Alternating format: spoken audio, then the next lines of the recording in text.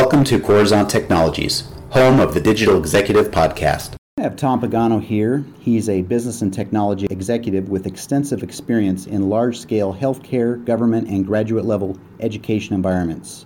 Tom has been a chief information officer for over 20 years, predominantly in the healthcare sector, including Hospital Corporation of America as a global healthcare CIO. Currently, Tom is the chief information officer for Johnson County Community College in the Kansas City area. With more than 20,000 students enrolled in credit and non-credit classes each year, Johnson County Community College is one of the state's largest institutions of higher education. Good afternoon, Tom. Glad to have you on the show. Great to be here, Brian. Thank you.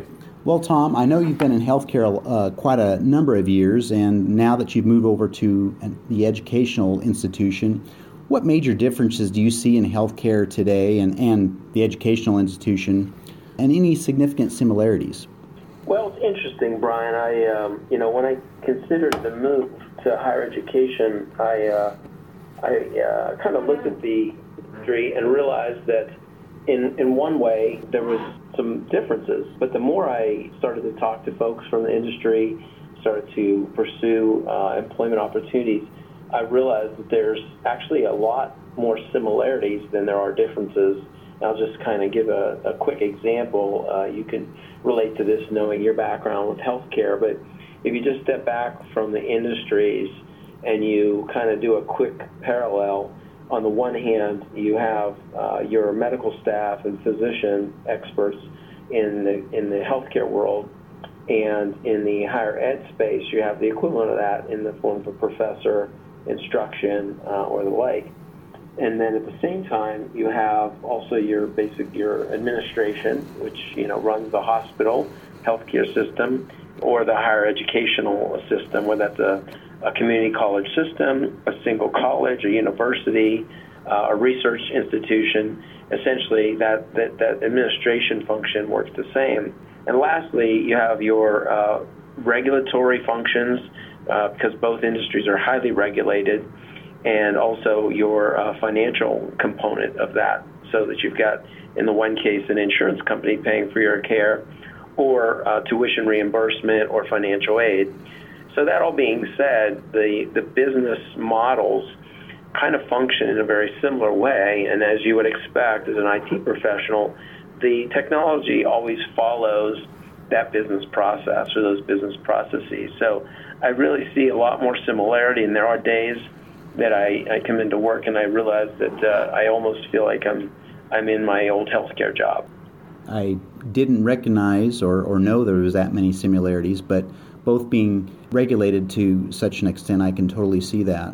Another question I have for you, Tom, is what are your pain points within your enterprise, within the college there, that kind of keeps you awake at night?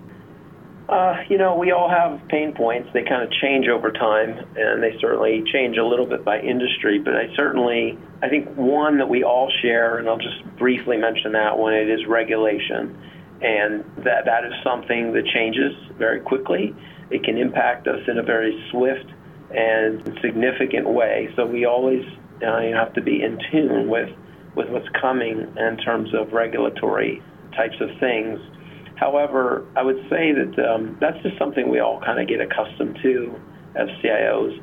I think that the bigger thing, and the thing that perhaps is more keeping me awake at night, so to speak, is just the technology itself and the rate of change in technology.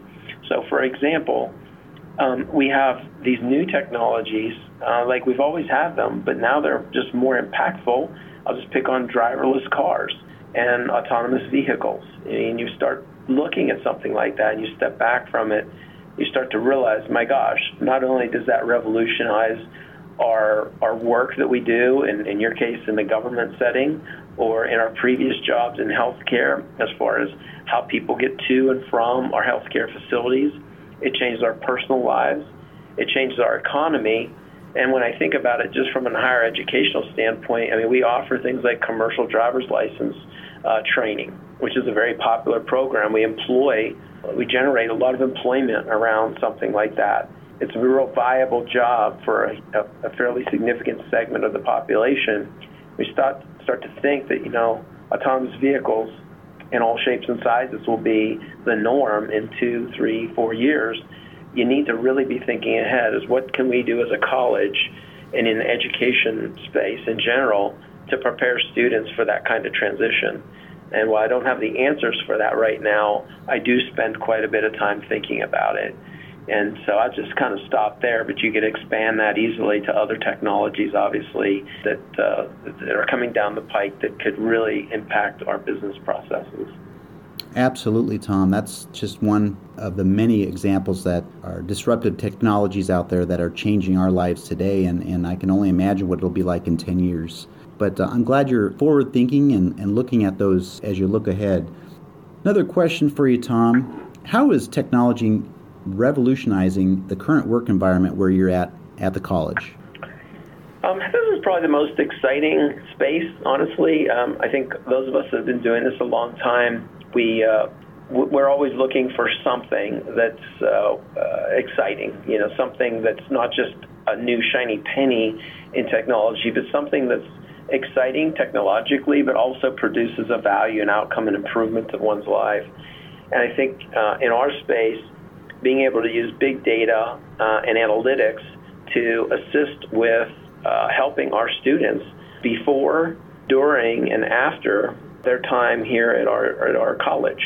So in a concrete way, a few examples of this would be we've put in place a new analytics platform in our marketing and communications department and how they interact with prospective students.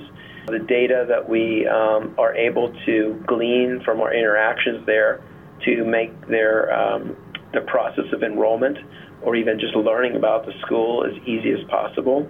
Let's say that student then arrives on our campus and is ready to go, and whether it's a continuing education process to continue one's career or whether it's a new student coming in from high school, we then have some systems that we're installing now that will help us to provide data about that student back to the student so that we can assist them.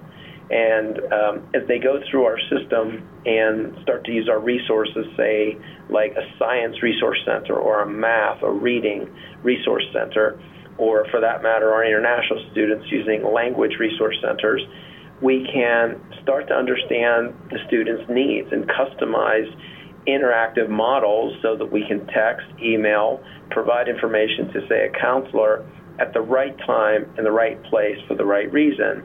And we call that informed choice, so that we give our students and faculty and counselors the ability to have the right data to help with those informed choices that frankly impact not just their time here, but their future as they graduate and take on jobs. And lastly, we also have in place systems that will allow us to help track our students after graduation so that we can analyze the outcomes and their success factors after they're gone, so that we can hopefully learn from that and apply some of those lessons towards students that are here today. Very good, Tom. I'd like to add just to that, I've been doing a lot of reading, and we're doing a lot of that big data and analytical work here as well, and I can tell you that that's one of the big topics, as you know, in the last couple of years, grabbing whether it's structured or unstructured data. Big data is the key now to making those decisions around whatever industry you're in. All I can say is that there's a lot of focus on that right now. Yeah, it actually ties back to the patient journey again. Some similarities between higher ed with a student and back to the patient journey in healthcare. Thanks, Tom. One last question for you, Tom. In your opinion, how is the role of IT and CIOs changing? This is an interesting one because I have reflected on this over the years a lot and had a lot of conversations with folks. When I guess the biggest change that I can see is that we are moving from a time where the CIO was expected to not basically obviously do their job well as a technology professional, but also understand all the other disciplines like the financial discipline, budgeting, in my case, the academic side, or my former career, healthcare, and understand the processes that we're applying our technology to. That we're expected to really be an executive in technology and an executive in all the other places in the organization so we can understand it. But we've now gone far beyond that, and we are now expected to have a much better understanding of the knowledge that we value so much called data. And to your point earlier, understanding how to protect, how to store, how to efficiently access that data has become a huge expectation of CIOs. And with that, and inextricably interwoven into that, is security.